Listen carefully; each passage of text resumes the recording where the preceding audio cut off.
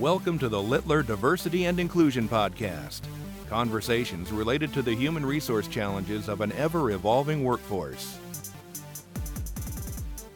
Hello, my name is Cindy Ann Thomas. I am a principal with Littler and a co-chair of our firm's EEO and Diversity and Inclusion Practice Group. I partner with our clients in the diversity and inclusion space with a focus on advising on, as well as developing and providing legally compliant training and education initiatives. It was in Romeo and Juliet, of course, wherein William Shakespeare's love-struck female lead posed the question, what's in a name? Well, 420 years later, in the talent recruitment space, it would appear that the answer to this question is actually a lot. Some of our listeners may recall the field experiment that was conducted a few years ago by the National Bureau of Economic Research, wherein nearly 5,000 resumes in response to help wanted ads, randomly alternating between stereotypically white-sounding names and stereotypically black-sounding names, were evaluated. They found that it took 50% more mailings to get a call back for a black name. A white name yielded as much benefit as 8 years of experience, according to this study entitled, Are Emily and Greg More Employable Than Lashika and Jamal? In another corresponding study, 36% of Black and Asian candidates said they whiten their resumes, and 2/3 reported knowing someone who does. Accordingly, job applicants from traditionally underrepresented groups have been resorting to a practice called resume whitewashing, where candidates alter any information on their resume that may hint at their ethnicity. It is a modern-day form of passing as a member of the dominant group. Research has also found that recruiters spend an average of 6 seconds, yes, 6 seconds, on each of the 250 resumes that they receive for the typical available position. Couple these 6-second assessments with the reality of the role that unconscious bias plays in determining who might be invited for an interview, and organizations could find that they may be missing out on talent, on markets, on money. On the compliance side, overt tendencies in this area are likely exposing your organization to considerable legal risk. This is a fascinating issue to me, and as usual, I've invited a couple of guests to help me unpack it a little bit. I have with me Amy Peterson. Amy is the division director of the Parker and Lynch and Agilon professional search firm in Overland Park, Kansas. Amy, who earned her bachelor's degree from Missouri State and an MBA from Baker University, has 20 years of accounting and finance-specific recruiting experience. We should note that Amy has won numerous awards for her work in this space at both the local and national levels. I also have my colleague, Jeffrey Hanslick. Jeffrey is a product of small-town Missouri. After high school, he escaped to Chicago for college at DePaul and law school at Northwestern. Against all plans, he returned to Missouri and in 1996 moved to Kansas City, where he has practiced labor and employment law for 23 years, the last 3 of which have been to our good fortune with Littler.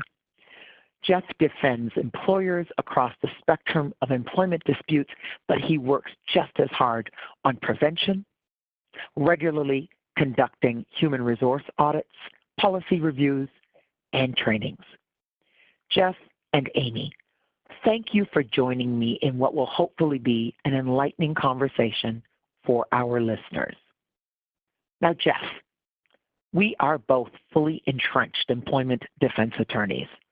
But that said, what's your reaction to this practice that candidates who fit into certain demographics have felt the need to have to devise a strategy to cope with this reality amongst many organizations?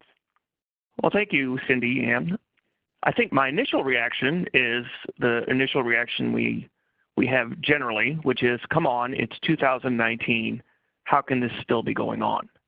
But if you just think about your own experiences, I quickly went to a graduation ceremony that I attended where the valedictorian of his college class was a gentleman named Javon. And when a Caucasian male walked across the stage to accept his valedictorian presentation, the audience laughed because his name was Javon, and they expected it to be an African American. And so we do associate with this implicit bias. We do associate to quick thoughts of, we say, Javon, that's going to be an African American. And so when you think about it, you think, I refer to it as sad mad. It makes me sad that in 2019 it's still going on, but then it also makes me mad. Mm-hmm. I talk about, in my own life, about the rocks that we carry in our wagon. And as a gay man in the 80s and 90s, I did everything I could, Cindy Ann, to, I call it now, straighten my resume. Like I would never have indicated on my resume any association with the organization GLAAD, which was Gays and Lesbians at DePaul. Right. The resume, right, is the initial encounter, but I still showed up gay. Right? When I got in the door, I still showed up gay. And these folks that we're talking about, they're still going to show up African American or Asian. Unlike with race, I could hide that I was gay, at least for a while. You can't hide race. I dated an African American man that at a moment between the two of us asked me what was the first thing I noticed about him. And I responded that I had noticed his smile. And he told me that I was being disingenuous because I had noticed his race, because that's the first thing everyone noticed about him. When it's implicit, it's not easy to see, right? When the bias is implicit, it's not easy to see.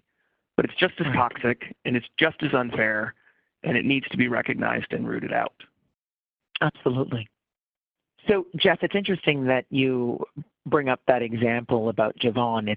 It's a perfect example of the fact that from birth, our brains form these neural pathways that relate every word to various images that are associated with that word as a result of media, our experiences, our mental file cabinets, so that when something does not connect with what is in our mental file cabinet, as you said, they chuckled because he wasn't what they expected. Yeah, undoubtedly. I have another example. A very good friend of mine was dating, and a gentleman, and his name is Jamal, and she referred to him as Jamal, and we were all meeting him for the first time at a wedding reception, and to our great surprise, Jamal is Caucasian. His parents named him, it spelled it Jemal, but we all expected her to walk in with an African-American man. And again, we laughed that was our expectation. But when you think about it in the context that we're talking about it, right, where it's used as a screening tool to deprive people of opportunities, it's not remotely funny. Absolutely. Jeff, had you ever heard of resume whitewashing or resume whitening, as it is also called, before I invited you to be on this podcast? I had not, but I knew it existed, right? Because I had, as I said, I had straightened my own resume to make sure there was no reference. You couldn't look at my resume and know that I was a gay male. I had a leadership position it's called the National Association of Gay Amateur Athletes, that was responsible for bringing a large tournament, coordinating and organizing it, that showed a lot of leadership skills. But I would never have put that on my resume in the 1990s because that would have outed me. And in many areas, in many businesses, it would have disqualified me. Right. And what a shame it is, truly, when candidates feel the need to leave off the mention of certain awards or certain community groups or certain jobs because of the fact that they may lend some hint as to their race or ethnicity. Well, it's I can speak from my own experience, right? I refer to it as as gay shame, right? I was hiding who I was to get in the door. And I think we all carry rocks in the wagon that we pull in our lives. And that rock just got heavier and heavier. It is difficult to pretend to be something you're not. It is difficult to feel like you have to be inauthentic to fit in. And that rock just got heavier and heavier in my wagon. And it was also, in my mind, totally disrespectful to the person that I was sharing my life with. And so I felt cheap and inauthentic and, to a certain extent, dishonorable. And so I decided that I was going to remove that rock from my wagon. It was just something I was no longer willing to pull around. At the end of the day, I just didn't want to be anywhere who did not want my true, authentic self. But that was my decision, and it should be my decision. Absolutely. Apparently, a number of minority job seekers reject this practice of whitewashing, or as you have offered another example of straightening your resume, presumably in the name of transparency, since the company is going to find out. So they might as well know from the outset, right? Others view this practice as essential to at least obtain an invitation to the proverbial party. What say you? Well, that's what makes me sad mad. I'm in the former group. I would reject that today for my own experience, because I don't want to be part of an organization that doesn't want my authentic self. But again, that should be my decision, and I've made that decision.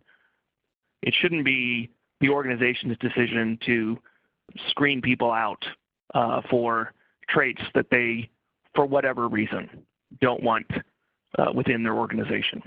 Absolutely. And interestingly, Jeff, they may get in, but if the company for whom they work doesn't have a true commitment to diversity, the strategy has only gotten them in, but does not do anything to alleviate other problematic systems and structures that will keep them from progressing once they join. For instance, and this seems like a good point to share this story with all of you.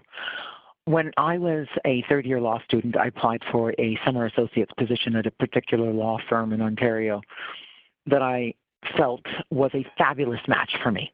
And long before resume whitewashing was a thing, I was shortlisted from hundreds of others based on an impressive resume, one that included law review, I might add, and an excellent telephone interview with the hiring committee.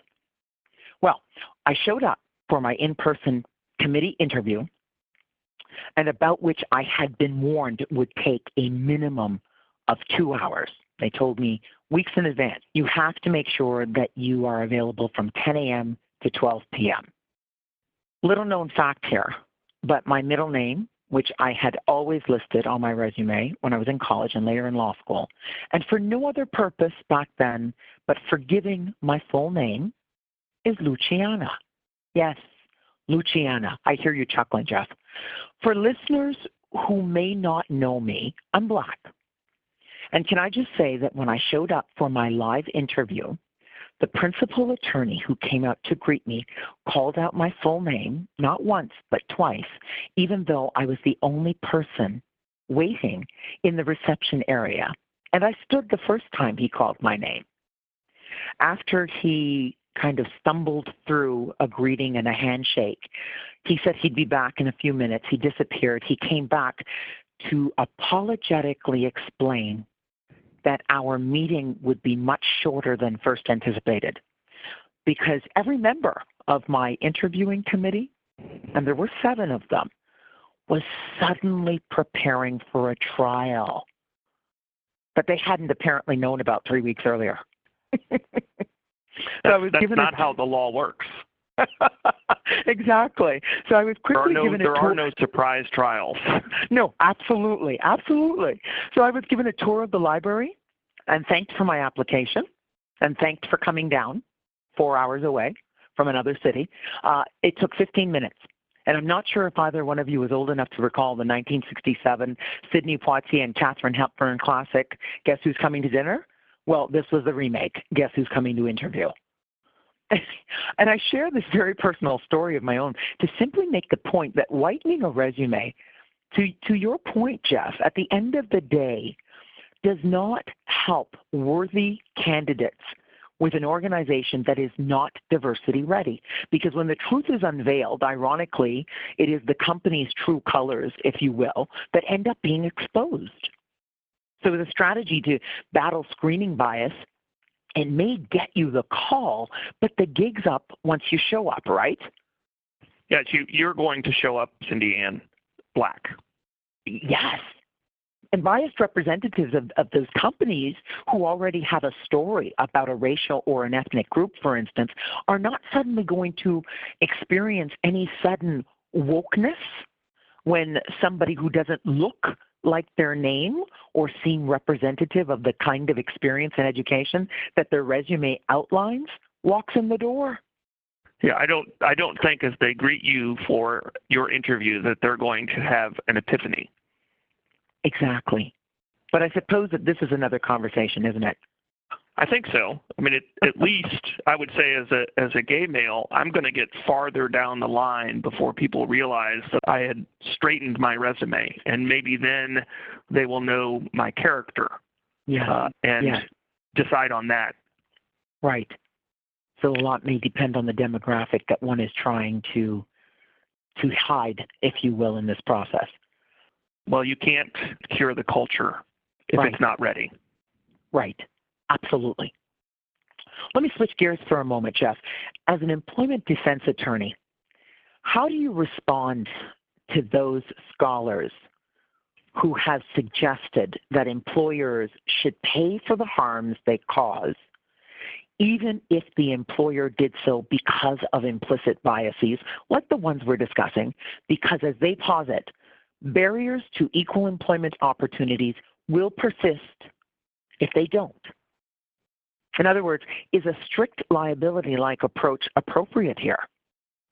You know, Cindy Ann, that is a great question. I would back up from the question a little bit and say that, to me, law is like medicine, and that prevention is worth a pound of cure. Mm-hmm. And so it is better to rethink how you think and operate on the front end. This is an issue that is going to be easier to resolve if it's recognized rather than cured at the end. But as with medicine, right, people still get sick no matter how much prevention is practiced. And in law, people still get harmed no matter how much prevention is practiced. And then the question is, what do we do about the individuals who are harmed through no fault of their own by a bias, whether it's explicit or implicit? And the law is prepared to deal with explicit bias and has been doing so. But it is not prepared to deal with implicit bias because it currently requires intent. You have to intend to discriminate against someone.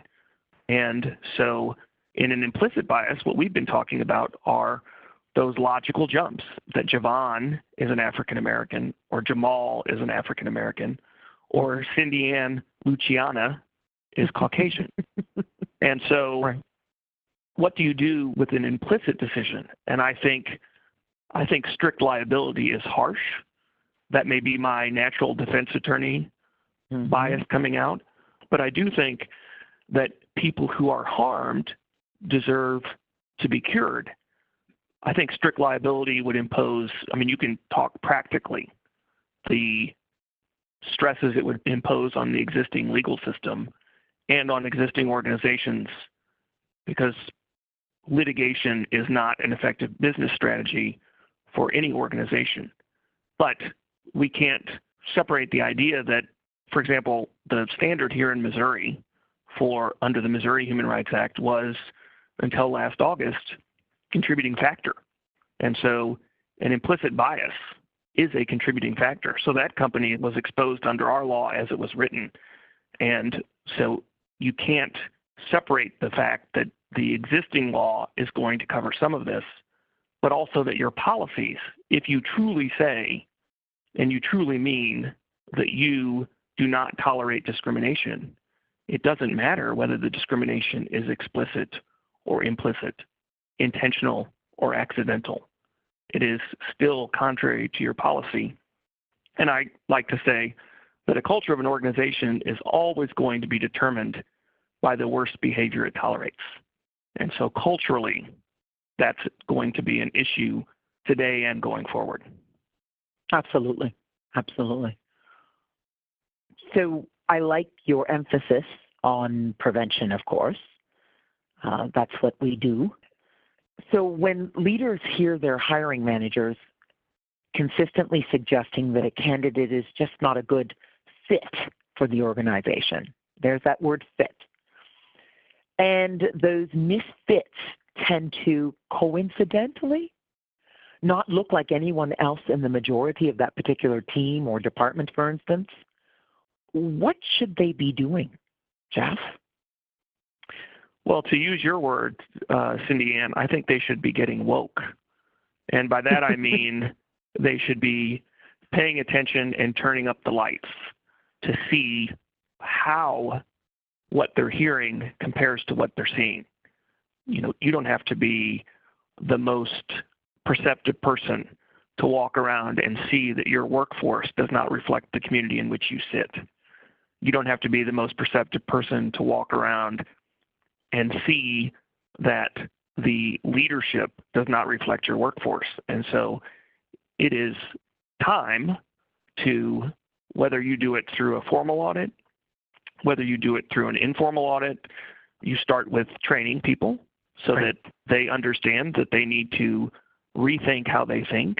And then you need to test that the training is becoming part of your culture. And the way to do that is through comparing aspirations with results. Absolutely. Thank you. Let's flip the script a little bit from what applicants are doing to respond to implicit bias in the screening and selection process to what companies are trying to do to shield themselves from making biased decisions in this process. Blind auditions. And way before the TV show The Voice, the Toronto Symphony Orchestra began to audition musicians blindly in 1980 by putting them behind a screen and having musicians come in on carpeted stages so that the click-clack of heels could not be heard. And the result was profound.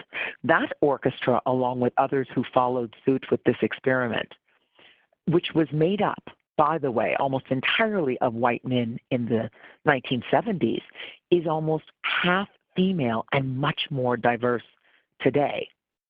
We now have some good data that supports the fact that removing identifying details from all resumes for initial screenings can help eliminate biases in the early stages of a hiring process when people are making those very fast decisions. So I'm going to bring in another voice into the conversation at this point. Amy Peterson, thanks first of all for your patience and thanks for joining us today.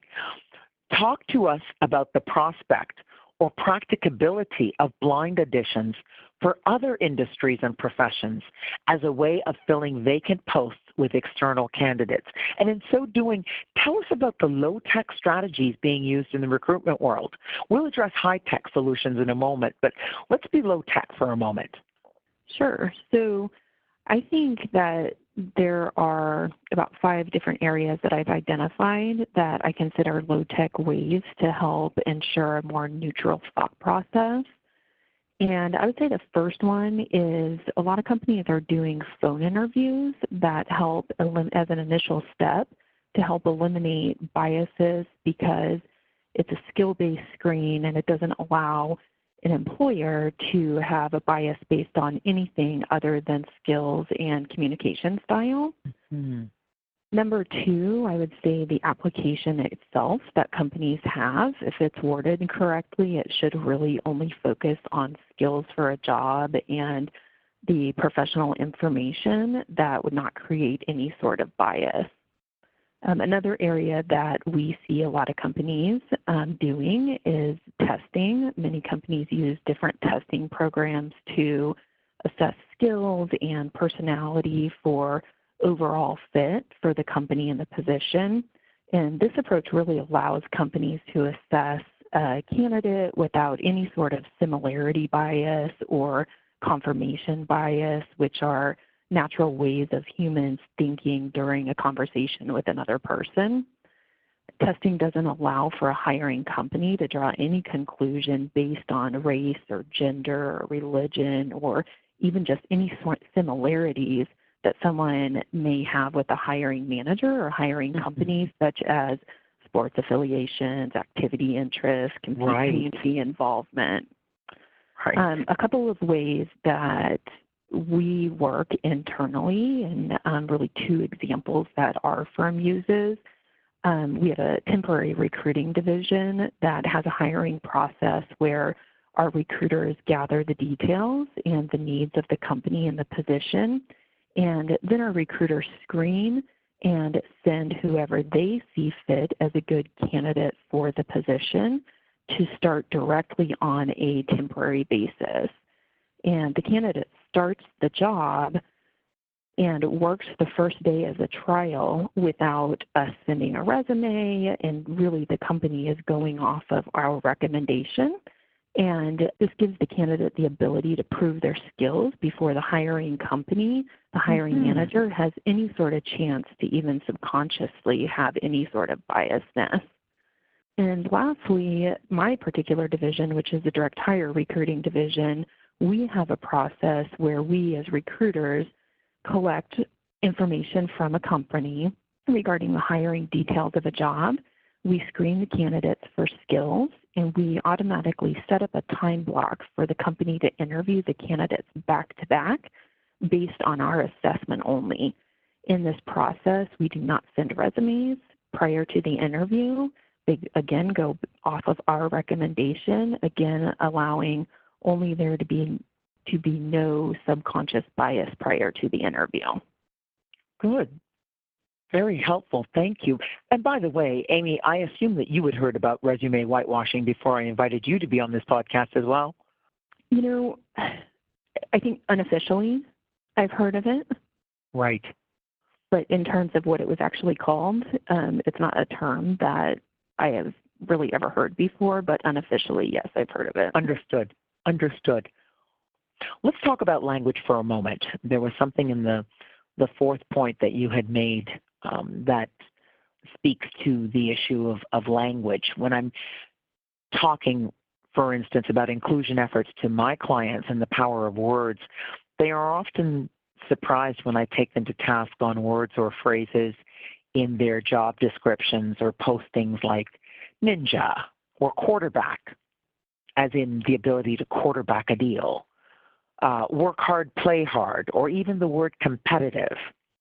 And what I'm really getting at here is, what do you do when client listings or proposed listings from client skew white or skew male? They're coded, if you will. So this is interesting. So in looking at this topic, I think, and I think of ads specifically that are posted, or when jobs are described to us on the phone by our clients, they're described by oftentimes what types of, in addition to skill set, what types of mentality they're looking for.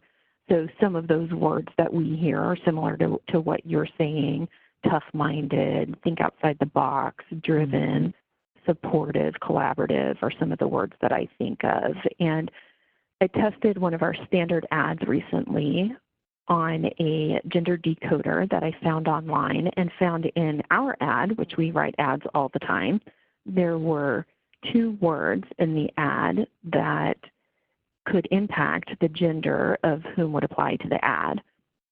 One word that we specifically used in that ad was competitive, and research actually shows that the word competitive tends to attract more male applicants than female applicants. Exactly. So I also pulled a random ad for the type of position that we typically recruit for, and the company was completely random that I pulled the ad for. And I did the same process with this decoder, and the ad came back with 19 words that were coded as gender-specific words that could attract one gender over the other. And some of these words included decisive, assertive, driven, agreeable, interpersonal. But the interesting thing about that ad was half of those words were coded for the masculine side, and half of them were coded for the feminine side, and what tends to attract, or research shows that tends to attract those type of candidates. So I thought that was interesting because it provided a fairly even balance. So I think it's possible that many companies are not aware that the wording of these soft skills in ads or even explaining their job opportunity could significantly and possibly even negatively impact their applicant flow. Absolutely. And for the benefit of listeners out there who are scratching their heads about competitive, because I can almost see their angst, what is wrong with the word competitive? It goes back to when Jeff and I were speaking earlier about this issue of those pathways that start from birth, connect images with certain words. Well, it has been shown, and I think you know this, Amy, from your research, that competitive conjures up images of sports teams. Mm-hmm. And sports teams are, for the purposes of this research, typically male and typically white. Mm-hmm. So that is not considered to be racially neutral or gender neutral language as a result of the research that we now have in this area. Right. And I feel like sometimes, and this is my personal opinion, but sometimes some of these type of words that we've just described are not bad words to have in job descriptions or bad words to describe to somebody as the type of mentality that you're looking for, but I think it's an awareness of balancing those words so it doesn't lean one way or another. Good point. Thank you for that. Now, Amy, some experts believe that they have unearthed a powerful new weapon in fighting unconscious bias in the recruitment process, technology. So I'm going to ask you, how can we outsmart bias with technology in the screening process? So I think there are tools out there that can now help with this. There are tools that will scrub names from resumes and applications during the initial review of the skill set. There are tools that allow resumes to be screened based on data alone and no longer allow companies or recruiters to rely on their own conclusions. There are skills based on assessments and personality tests, like I mentioned earlier, that are used all the time in determining if a candidate is a fit for a job prior to interviewing them. The key to using these processes, though, is to use them on all applicants regardless of how they came in contact with the company. So we see applicants coming in through multiple resources, whether it's an ad or an employee referral or a candidate that has been recruited in, and keeping the policies and sending everybody through the same screening and process, regardless of how they came about finding about the opening, is key. Right. So you are referring to artificial intelligence here, right? AI as a tool to help de-bias the recruitment process. Right. And again, for the benefit of our listeners, AI is a much scarier word, I think, than it really is. It's just software. It's software. And I do think it's important to note that we are all constantly being classified with AI or software, and not just by race or gender or ethnicity. And the people who are designing those algorithms that you speak to, Amy, are encoding their respective experiences, values, education, and other categories, for instance, even if not intentionally. And I say that so that, again, our listeners are reminded that increasing the racial or gender diversity of the members of those software design teams does not rid the process of bias in and of itself. Can either one of you outline some of the other concerns or limitations with using technology to debias the recruitment process? So a concern that I would tend to have with only using technology would be that technology can tend to screen people's skill sets out versus screening people's skill sets in. And this is truly from a skill set perspective. So although technology allows companies to be less biased, even if it's subconsciously on their interviewing or who they're selecting for an interview, they are likely, if they're only using technology, they're likely missing out on qualified candidates because the human didn't ask them an unprogrammed follow-up question regarding a skill or a project they've worked on that might be very relative to performing the job specifically. Right. Good point. Jeff? My thoughts were, as Amy just said, it's really focused on skill set. And one of the things that hiring managers are going to be looking for is talent. And so that it's going to be difficult for AI to screen based on talent. It also, to me, there is a root issue, which is building the resume. And I think that in and of itself will lead to qualified people being screened out because the resume production process is not necessarily a level playing field. So, Amy, how do you get your clients who may be focusing on race or gender or any involuntary characteristic that is irrelevant to focus instead on the skills and experience that a candidate could bring to the organization? I mean, do you ever have those conversations? They are paying you to find the ideal candidate, and they are telling you who their ideal candidate is. Help our listeners be a fly on the proverbial wall here.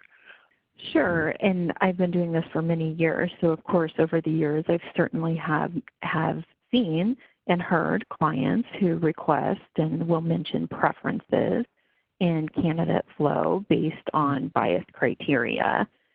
It definitely happens less now than it did several years ago when I started in this industry, but it certainly happens. When it happens, we have to be very direct and very quick to communicate to a client or a potential client, and it's typically potential client, that we cannot base our screening on the criteria, but specifically on the best qualified candidate for the skill set they've required and discussed with us. And how does that conversation go sometimes?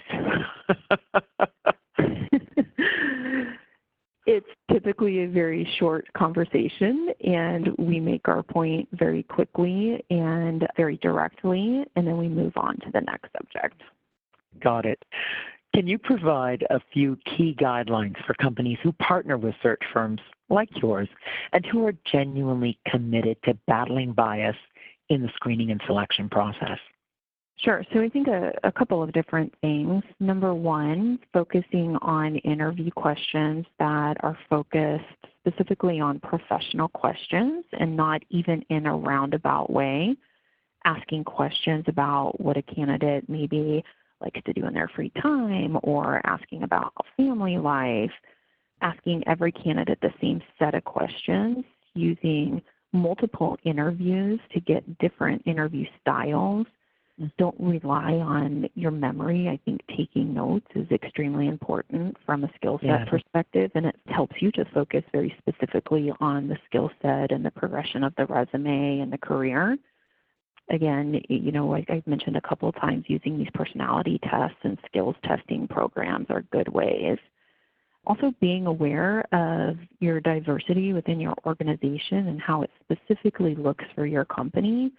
We have many organizations, when we talk to them, that point out to us that they're always looking for a diverse pool of candidates. These type of companies are aware of diversity, and we have to ask a follow-up question to a company to see what that specifically means to them, because it looks very, very different in every company. Right. Perfect. Thank you. In the remaining few minutes that we have left, are there any closing remarks from either or both of you on this topic? And again, for the benefit of our listeners. Sure. My closing thoughts would just be to keep rethinking how you think and keep learning. I've learned on this podcast.